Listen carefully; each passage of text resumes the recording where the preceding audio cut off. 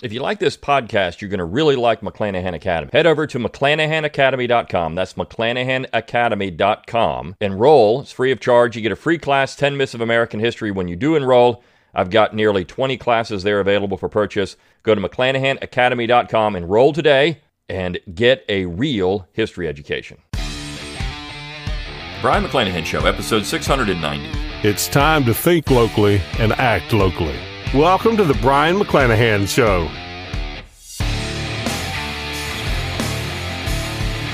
Welcome back to the Brian McClanahan Show. Glad to have you back on the program. Very glad to be here. Don't forget to follow me on Twitter, like my Facebook page, and subscribe to my YouTube page where you can watch this podcast.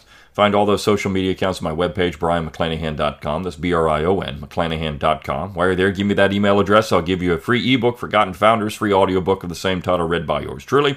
Support the show by going to McClanahanacademy.com. Always free to enroll. Get that free class, 10 Myths of American History when you do enroll, and purchase 1 or 20 of the classes there. That keeps this podcast free of charge. Also, if you're watching on YouTube, click on the Super Thanks button under the video. If you are at BrianMcClanahan.com, click on the Support tab. You can throw a few pennies my way there, or join at Anchor.fm. That's where the podcast is hosted. Lots of great ways to support the show financially. Click on the Shop tab at BrianMcClanahan.com. Get my logo and all kinds of cool stuff. But as always, rate, review, and subscribe to the podcast. Let people know you're thinking locally and acting locally. Send me those show requests. Let me know what you want to hear so I can keep the podcast fresh. Now, I'm going to do something today that I normally don't do, and that is a carryover from the day before on the same theme. And I said I was going to do it yesterday because the topic yesterday was such an important and huge topic, particularly for people that are interested in the historical profession. And I know there's a lot of people out there like that who follow the podcast. Maybe people who are in graduate school or who are out of graduate school, or even some people who have been out of graduate school for a long time in the historical profession. There are people interested in this idea of historical objectivity. It's something I talk about a lot on this show. And in fact, that's what Americans are realizing about so many things in life that we've taken for granted that are objective. One of those, of course, is the mainstream news. And if you take my 25 People Who Changed America at McClanahan Academy, I talk about where that really began, and that was Walter Cronkite. Americans before that point realized news was biased. They knew it, right? If you go back to the 19th century, to the 18th century, even early 20th century, you find that newspapers, which was the primary medium for obtaining news information, were all biased. They were owned by party operatives. They were owned by political hacks. And the editorial pages, of course, are where you found out what the bias was. But even the news selections they had, you would find the newspapers were biased. It's very hard to get any kind of objective news out of newspapers at any time, right? Even to this day, we know the New York Times is biased. We know the Washington Post is biased. We know that Washington Times is biased. We know the New York Post is biased, right? So you just flip things on their head, and we know that those sources are biased in a different way. So if you want to get quote-unquote objective news, what you need to do is read multiple newspapers and find out what this side is saying and what that side is saying, and then you try to filter all this out and figure out what's the truth. This is a hard thing to do. We know in television news, we've got your quote-unquote conservative cable channels and your quote-unquote liberal cable channels. We know a lot of these are just all garbage. They're all just establishment channels at the end of the day. They just promote whatever the establishment wants you to know. But this is what passes for news. And you know what? You know who reads a lot of news, and you know who's influenced by all these things? Well, of course, historians. If you go back and take a 19th century figure, for example, let's say you want to write about a political figure from the 19th century, and you go back and say, okay, I'm going to try to figure out who this person was. Well, you can read their letters, and of course, letters are going to be extremely biased because they're going to have their own position on things. You're going to get their side of the story through the letters. You can read their speeches if they're available. You can read all of their public documents, all of their private documents, and then, of course, you're going to try to figure out what other people were saying about this person. And you're going to go to news sources for that. You're going to go to newspapers. And those newspapers are going to be biased. And, of course, you're going to be influenced by those things. You know who recognized this? Well, Thucydides. Back when he was writing his history of the Peloponnesian Wars. Thucydides recognized his dependence on sources, and that his dependence on sources would then create bias. So history has always been subjected to the sources, and the sources have their own biases. And then oftentimes, even the topics you pick show your own biases as a historian. So if you're interested, say, in, again, 19th century American politics, you are exposing a certain type of bias. But not just that, the subjects you pick in that particular field are going to show your biases. For example, you have all of the righteous cause mythologists today writing essays, articles on people that would be radical Republicans in the 1860s. Why? Because that fits their preconceived notion of what was good in America and what was right in America and what was true in America. You see? So if you write a biography of Thad Stevens, well then you're generally showing your biases. One thing I will give Alan Guelzo credit for when he wrote his biography of Robert E. Lee, he actually admitted at the beginning of the book, I'm writing this as a Yankee would write a biography of Robert E. Lee. I don't really like Robert E. Lee. And so you know from the beginning, here are my biases. I'm going to do my best to present Robert E. Lee as I see him. And therefore, you're going to get what a Northerner would write about Robert E. Lee. He tries very hard to be objective, but you know he's not. And at least he admits it from the beginning. This is where, when you look at me, people would call someone like me, well, that guy, he's biased. The dichotomy of that, right? The flip side of that would be that they aren't, if you're talking about a historian. You see, they believe in what Peter Novick called that noble dream. That's a very good book if you want to get into a kind of in the weeds of historical objectivity.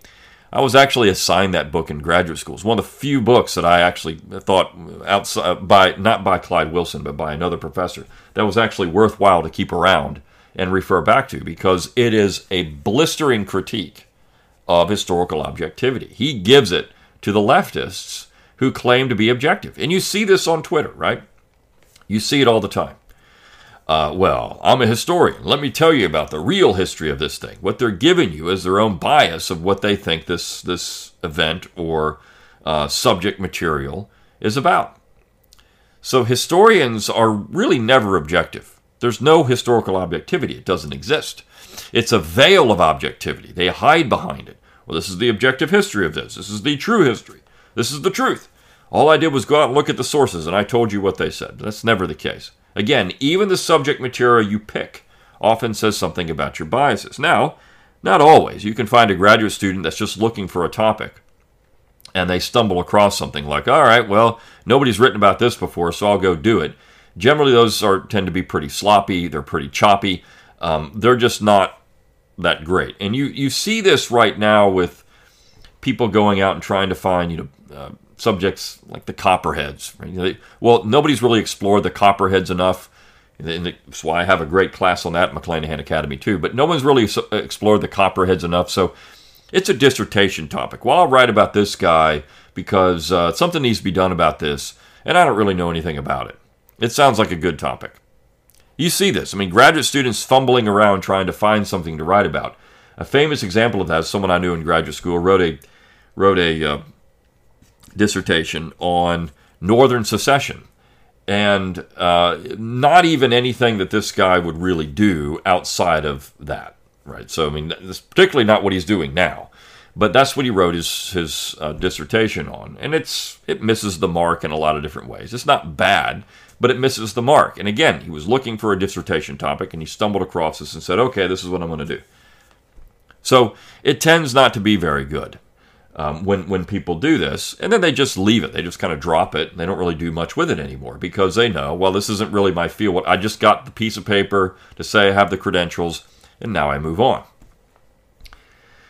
This is what happens a lot. Now, there's nothing wrong with moving on and going into what you want to do, but you see, this is where things fail to be explored in the way they need to be explored, and of course, objectivity plays a major role in that, or the lack of objectivity.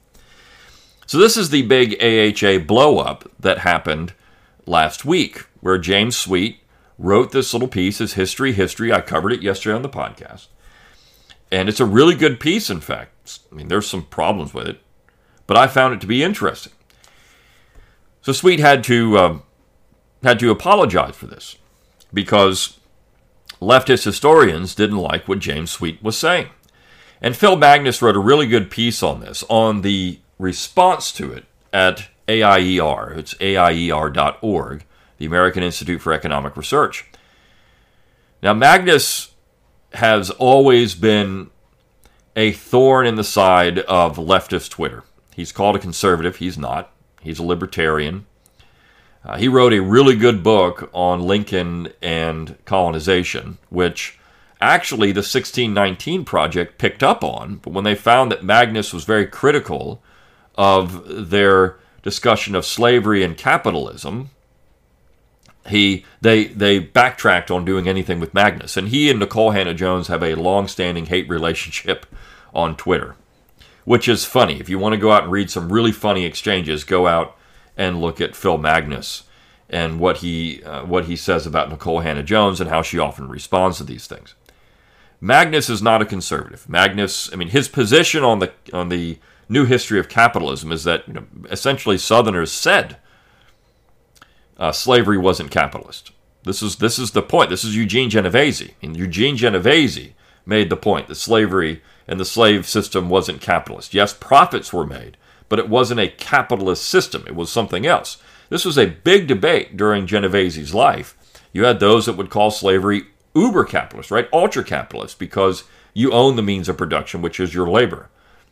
And then you would have people like Genovese, which would say that slavery was paternalistic. It was the extension of the family. It was a different kind of institution. So now that Genovese's dead and there's really no one to defend that position anymore, the new history of capitalism becomes ascendant. And they say essentially slavery was the backing of every capitalist enterprise in the history of the world, right? I mean, you wouldn't have capitalism without slavery. So essentially what they're trying to do is say capitalism equals slavery. Magnus has taken this apart. He's defended capitalism absent slavery and said, that slavery actually is the antithesis of capitalism. That's his argument. So this is where the debate has devolved in the 1619 Project. But he's also the guy that broke the story on Kevin Kruse and plagiarism, and he's come out and said he's found a lot more of it. And this is why Kevin Kruse has completely abandoned Twitter, because he knows that if he does anything there, he will get raked over the coals. He has abandoned it.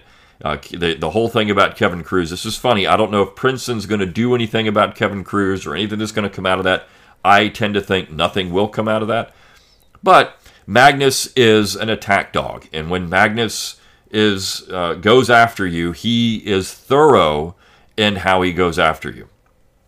So this is why people on the left don't like him, because he exposes some of the things that they do.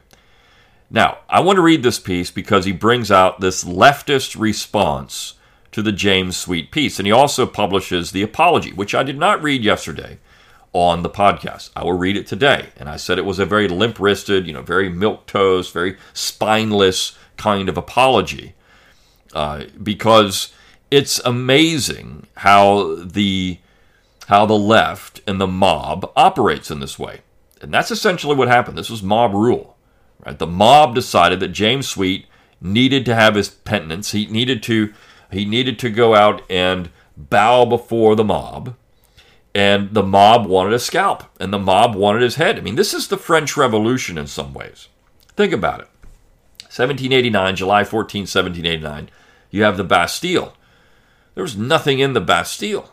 The Bastille was a symbol, and the symbol had to go, right? It was a symbol of the old regime. And essentially what James Sweet did was put a symbol up of the old regime. And the old regime in this case for the left is anything that calls into question their motives, beliefs, and their activities when it comes to historical bias. And the scalp, if you know anything about the Bastille, when the Bastille was stormed, they pulled the commander of the Bastille out and decapitated him, right? Put his head on a pike and paraded it around. You have to have the head on the pike.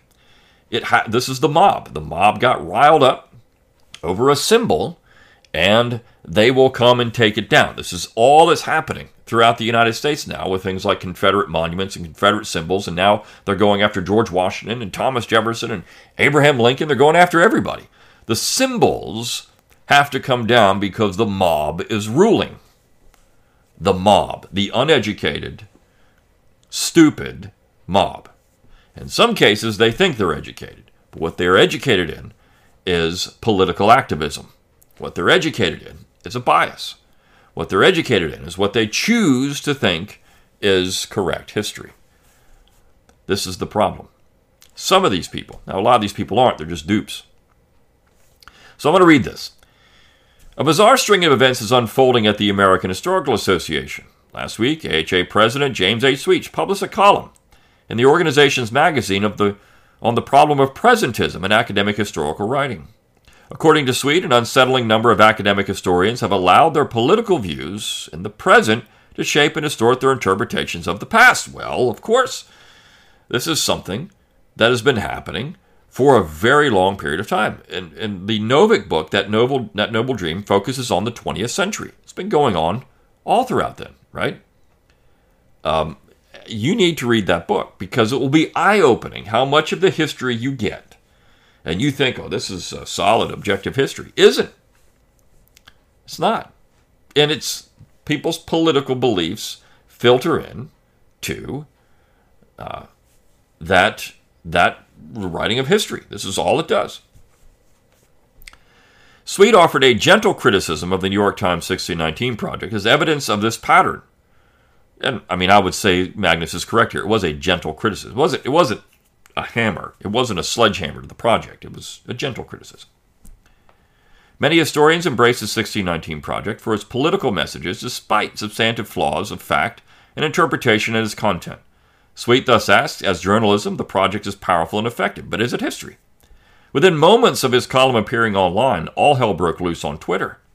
Insensate even the mildest suggestion that politicization is undermining the integrity of historical scholarship, the activist wing of the history profession showed up on the AHA's thread and began demanding Sweet's cancellation. Kate Denial, a professor of history at Knox College, led the charge with a widely retweeted thread calling on colleagues to bombard the AHA's executive board with emails protesting Sweet's column. We cannot let this fizzle, she declared before posting a list of about 20 email addresses. Other activist historians joined in, flooding the thread with profanity-laced attacks on Sweet's race and gender, as well as calls for his resignation over a disliked opinion column. The responses were almost universally devoid of any substance. None challenged Sweet's argument in any meaningful way. It was sufficient enough for him to have harbored the wrong thoughts, to have questioned the scholarly rigor of activism-infused historical writing, and to have criticized the 1619 Project in even the mildest terms. This is the mob. This is going after the guy that is commanding the Bastille and taking his head on a pike. They want action. This is cancel culture. This is the left. This is what they do. It's what they've always done. And if you know it, you can push back against it. Because the only thing they have is emotive power. This is all emotional. This was an emotional response. This was their feelings were hurt because somebody called them out for something that they've done. So they respond in this way. It's a lashing out over an emotional response. New York Times columnist and 1619 Project contributor Jamie Bowie jumped in, casually dismissing Sweet's concerns over the politicization of scholarship with contemporary social justice issues. 1619 Project creator Nicole Hannah-Jones retweeted the attacks on Sweet, even though she has previously invoked the journalistic and editorial nature of her project to shield it from scholarly criticism by historians, and he reposted her tweet, quote, "This is from July 27, 2020. I've always said that the 1619 Project is not a history. It is a work of journalism that explicitly seeks to challenge the national narrative and therefore the national memory. The project has always been as much about the present as it is the past, so she's recognizing it's a biased work of journalism. That's all it is. As Sweet said, if you go back and read or listen to what I talked about yesterday, it's all Sweet said. And of course, this is the wrong thought. This is the wrong thing to say, even though leftists themselves have said the exact same thing. But you see, so much of the historical profession is deciding that they're basing their careers on this stuff. This is what I believe. And because I believe it, I have to attack what doesn't believe what I believe. Other activist historians, such as New School's Claire Potter, retorted that the 1619 Project was indeed scholarly history, insisting that big chunks of it are written by professional, award-winning historians. Sweet was therefore in the wrong to call it journalism or to question its scholarly accuracy. Potter's claims are deeply misleading. Only 2 of the 1619 Project's 12 feature essays were written by historians, and neither of them are specialists in the crucial period between 1776 and 1865, when slavery was at its peak. The controversial parts of the 1619 Project were all written by opinion journalists such as Hannah Jones, or non-experts writing well outside of their own competencies such as Matthew Desmond. And this is where Matthew Desmond and Phil Magnus has just ripped apart Matthew Desmond. The guy, I don't even know how he's continuing to have any kind of scholarly merit after what Magnus has done to him. But this is true, right? The 1619 Project is primarily journalism. Now, the book itself, as Sweet points out, there are other historians, for example, Kevin Kruse, who contributed to the book because they jumped on this as a way for their name and money and everything else. They're just following the fame at this point. They're riding on the coattails of how famous this thing became. So they're going to jump on board with that. But the original essay, the original work, it was a long editorial about what they believe America should be and what it is, what it should have been and what it was. And I've said before, I've said it many times, if you believe in the proposition nation, then the 1619 Project is for you. It really is, because they are making very poignant criticisms about the way people responded to that line of the Declaration. In other words, they ignored it, which is true, because the United States wasn't based on this proposition, right? So they ignored it, and if you believe that, if that is your ideology, you see, the 1619 Project is a work of ideology. If that is your ideology, then nothing between that really fits very well. And this is the same thing with quote-unquote conservatives who use the same basis for their ideology. It doesn't work very well. So if that's the case, two sides of the same coin, which is in fact what James Sweet actually said, right? He actually said it. This is what his critique was. He's criticizing ideology in history. Don't do it, right? Look at these people and take them for what they were at their time.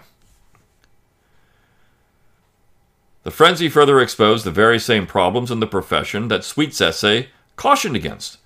David Austin Walsh, a historian at the University of Virginia, took issue with historians offering any public criticism of the 1619 Project's flaws, no matter their validity, because those criticisms are going to be weaponized by the right.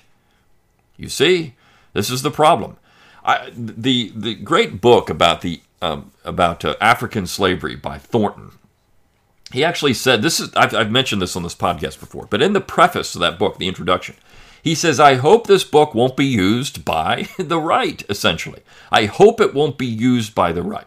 He's writing history, and he's saying, this is what I found. This is all the evidence. And I hope the conservatives won't take this and say, oh, well, we've been right all along. Or, we don't have a social justice agenda. It doesn't work because everything they're saying is false. So he's hoping that what he's doing is not giving fuel to a political side of a historical debate. Well, if that's the history, if this is right, okay, if this is true, then and you found all the evidence supports this one direction. Even if your political leanings, your ideology doesn't go with it, well then you're obligated to talk about that.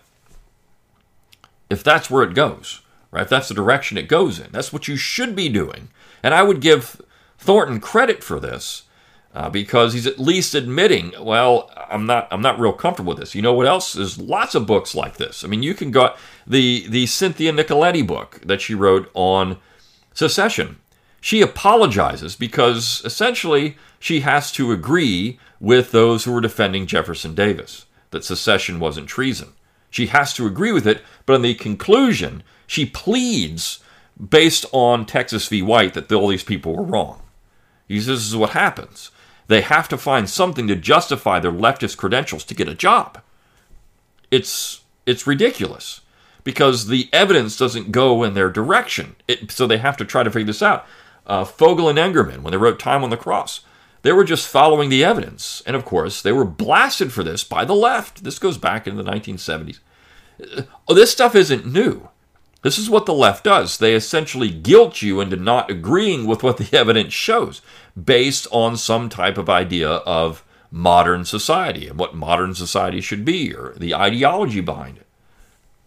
So Walsh is saying, it doesn't matter if it's wrong. It doesn't matter. It has the right social justice tone to it.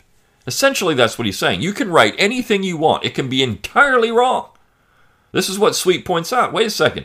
You're going to show this movie on the early African slave ventures in Dahomey, which was a horrible place.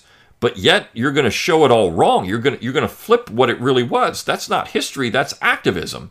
It doesn't matter if it's wrong, though. What only thing that matters is it has the right position. You see. In Walsh's hyper-politicized worldview, historic accuracy is wholly subordinate to the political objectives of the project. Sweet's sin in telling the truth about the 1619 project's defects were being, quote, willfully blind to the predictable political consequences of his public interventions. You see, it's going to have the wrong political outcome. You can't speak the truth because the truth will not set you free. The truth will ruin our political ideology because people will say, that's garbage. The 1619 project then is garbage. I don't want to follow that. It's all biased nonsense. This is what it's going to do. Any argument that does not advance a narrow band of far-left political activism is not only unfit for sharing, it must be suppressed. Exactly right. You see, this is the whole point of going after traditional histories of, say, the 1850s, the 1860s. Even in the Reconstruction period, going after this, because look, the problem is that if that dissident voice is out there, people might believe it. And they may not believe what we're saying. They may not believe what we're trying to sell the American public. So we have to suppress it all. And this is what people in the profession do. They don't hire people that don't think like them because we can't actually have a robust debate. It can't happen because if it happens, you know what? We might lose. And if we lose, then all our politics are doomed. You see, a lot of historians get involved in history because they're political activists, and they fit the history. They think this justifies everything they believe. It becomes their religion. And because it justifies everything they believe, well, then they have to do it, and they have to get acolytes, and they have to get people to think like them, etc., etc. Within hours of the AHA's original tweet of Sweet's article, the cancellation campaign was in full swing. Predictably, the AHA caved to the cancelers. One day after the offending article went live, the AHA tweeted out a public apology from Sweet. It reads like a forced confession statement, acknowledging the harm and damage allegedly caused by simply raising questions about the politicization of scholarship toward overtly ideological activist ends. It did not matter that Sweet's criticisms were mild and couched in plenty of nuance, or that they came from a center-left perspective that also criticized conservative historians for politicizing the debate about gun rights. Sweet was guilty of pointing out that partisan political activism undermines scholarly rigor when the lines between the two blur, because the overwhelming majority of that activism inside the history profession currently comes from the political left. And for that, the very same activists extracted an apology letter. Its text, reproduced below, reads like a struggle session for academic wrongthink. And so let me read this. And this is where I think Magnus is very good at this. Message from James Sweet. My September Perspectives on History column has generated anger and dismay among many of our colleagues and members. I take full responsibility that it did not convey what I intended in for the harm that it has caused. I had hoped to open a conversation on how we do history in our current politically charged environment. Instead, I foreclosed this conversation for many members, causing harm to colleagues, the discipline, and the association. In fact, he didn't do any of that. It was a breath of fresh air, a real eye-opening experience that somebody was actually speaking the truth for once about what's going on in their profession. It was great. And if you read the comments, I went and looked at the article, had a few comments. Most of the comments were positive about it. Hey, thanks for writing this because what we're going through stinks. These totalitarian historians are monsters, and they need to be done away with. A President's Monthly column, one of the privileges of the elected office, provides a megaphone to the membership and the discipline. The views and opinions expressed in that column are not those of the association. If my ham-fisted attempt at provocation has proven anything, it is that the AHA membership is as vocal and robust as ever. Now, vocal, I would say. Robust, probably not. If anyone has criticisms that they have been reluctant or unable to post publicly, please feel free to contact me directly. I sincerely regret the way I've alienated some of my black colleagues and friends. I am deeply sorry in my clumsy efforts to draw attention to methodological flaws and teleological presentism. I left the impression that questions posed from absence, grief, memory, and resilience somehow matter less than those posed from positions of power. This absolutely is not true. It wasn't my intention to leave that impression, but my provocation completely missed the mark. Once again, I apologize for the damage I have caused to my fellow historians, the discipline, and the AHA. I hope to redeem myself in future conversations with you all. I'm listening and learning. What a stupid response. I mean, it is the most awful thing I've ever read. And it was done to placate the activist side of the profession, the leftists. So as Magnus says, Sweet's apology excited the activist wing of the profession, though it did little to placate their ire. The resignation demands continued because Sweet's apology was insincere and because his argument would be used by the wrong people, i.e., anyone who dissents from a particular brand of progressive activist orthodoxy. Simply criticizing the 1619 Project would play into the tactics of right-wingers, Nazis, and other bad faith actors who would use Sweet's commentary in the service of white supremacism and misogyny, announced Kevin Gannon, a historian who's primarily known for scolding other scholars on Twitter when they deviate from the profession's far-left orthodoxies. Now, it's funny that Kevin Gannon is brought up here because Kevin Gannon, when I wrote years ago a piece, Robert E. Lee versus Twitter Historians, I didn't cite Kevin Gannon by name in that piece, but that's who I was talking about. And he immediately blocked me on Twitter. Not even a response, right? So this is Kevin Gannon's, this is embarrassing what he's saying here. Embarrassing. Absolutely laughably embarrassing. It's not going to be used by that.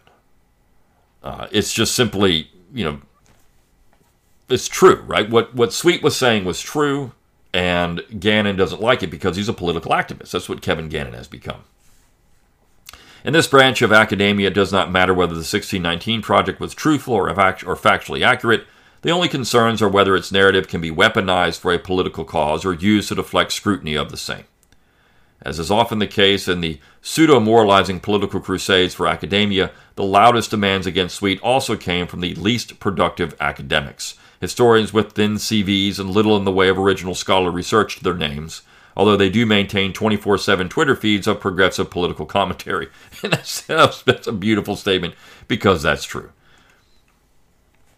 Laura Burnett, one of the more vocal cancellation crusaders after the initial article posted, scoffed at tweet announcing this apology was basically, "Sorry I made you sad, but I'm still right." She continued, "Lamenting inartful expression is apparently easier than admitting to flawed argument, unsupported claims, and factually incorrect assertions." But of course, none of these people can say that, can show where they're not doing that, right? None of them. None of them. None of them can show where they're not political activists, and that's what their history reflects. Note that Burnett and the other detractors never bothered to explain how Sweet's argument was flawed or unsupported. Again, this is what Magnus just said. Nor did they attempt to pen a rebuttal, which could have produced a constructive dialogue about the role of political activism in shaping historical scholarship. It was sufficient to denounce him as guilty for holding the wrong opinions. No matter the apology that Sweet made, the campaign to eject him from the history profession's markedly impolite company would continue. Meanwhile, the rest of the world began to take notice of the bizarre spectacle playing out at the main professional organization for a major academic discipline. As criticisms mounted on the AHA's Twitter feed, the organization moved to shut down debate entirely. They locked the Twitter account and posted a message to members denouncing the public blowback as the product of trolls and bad faith actors. Quote, "A conversation about history has been invaded by trolls uninterested in civil discourse in the last 12 hours. This is appalling. Therefore, conversation is temporarily limited to our community. AHA condemns all harassment of members of our community and others who replied in good faith." Keep in mind that only 24 hours earlier, the AHA had no problem with hundreds of activist historians flooding their threads with actual harassing behavior by bad faith actors. It tolerated cancellation threats directed against its president, calls to flood the personal email accounts of its board with harassing messages and denunciations of Sweet, and dozens of profane, sexist, and personally degrading attacks on Sweet himself. There were no AHA denunciations of these trolls or their appalling behavior, and no statements calling for civil discourse, while the activist Twitter historian mob flooded the original thread with obscenity-laced vitriol and ad hominem attacks on Sweet. Of course not, because the mob is the AHA, right? That's the mob. And these people simply use Twitter as a bullhorn for their stupidity. Sadly, this type of unprofessional belligerence is now the norm on history Twitter. It would never be tolerated from any other perspective than the far left, but it's valorized in the profession as long as it serves that particular set of ideological objectives. Now, I mean, look, you criticize any of these main lefty historians on Twitter, and you will get their sycophants. They will come at you in ways that you won't ever believe, right? Just go and just have the audacity to say these people really don't know what they're talking about here, or point out where they've said this, and they've said this one here, and then this. They just can't deal with this stuff. The final irony is that the AHA only shuttered its Twitter feed from the public when it could no longer restrict the conversation to the activist mob calling for Sweet's cancellation. It's the same brand of intellectual closure that Sweet's offending column warned against in its final passage. Quote, "When we foreshorten or shape history to justify rather than inform contemporary political positions, we not only undermine the discipline but threaten its very integrity." End quote. So this is a really good piece. I enjoyed it. It was fun to read, and it's great that Magnus put this out there. And just to kind of follow up, this was a long, 2-day discussion of this, but it was necessary just to give you, pull back the veil, so to speak, of what goes on in the historical profession. It's awful. It's awful. So I'll see you tomorrow on the Brian McClanahan Show. See you then.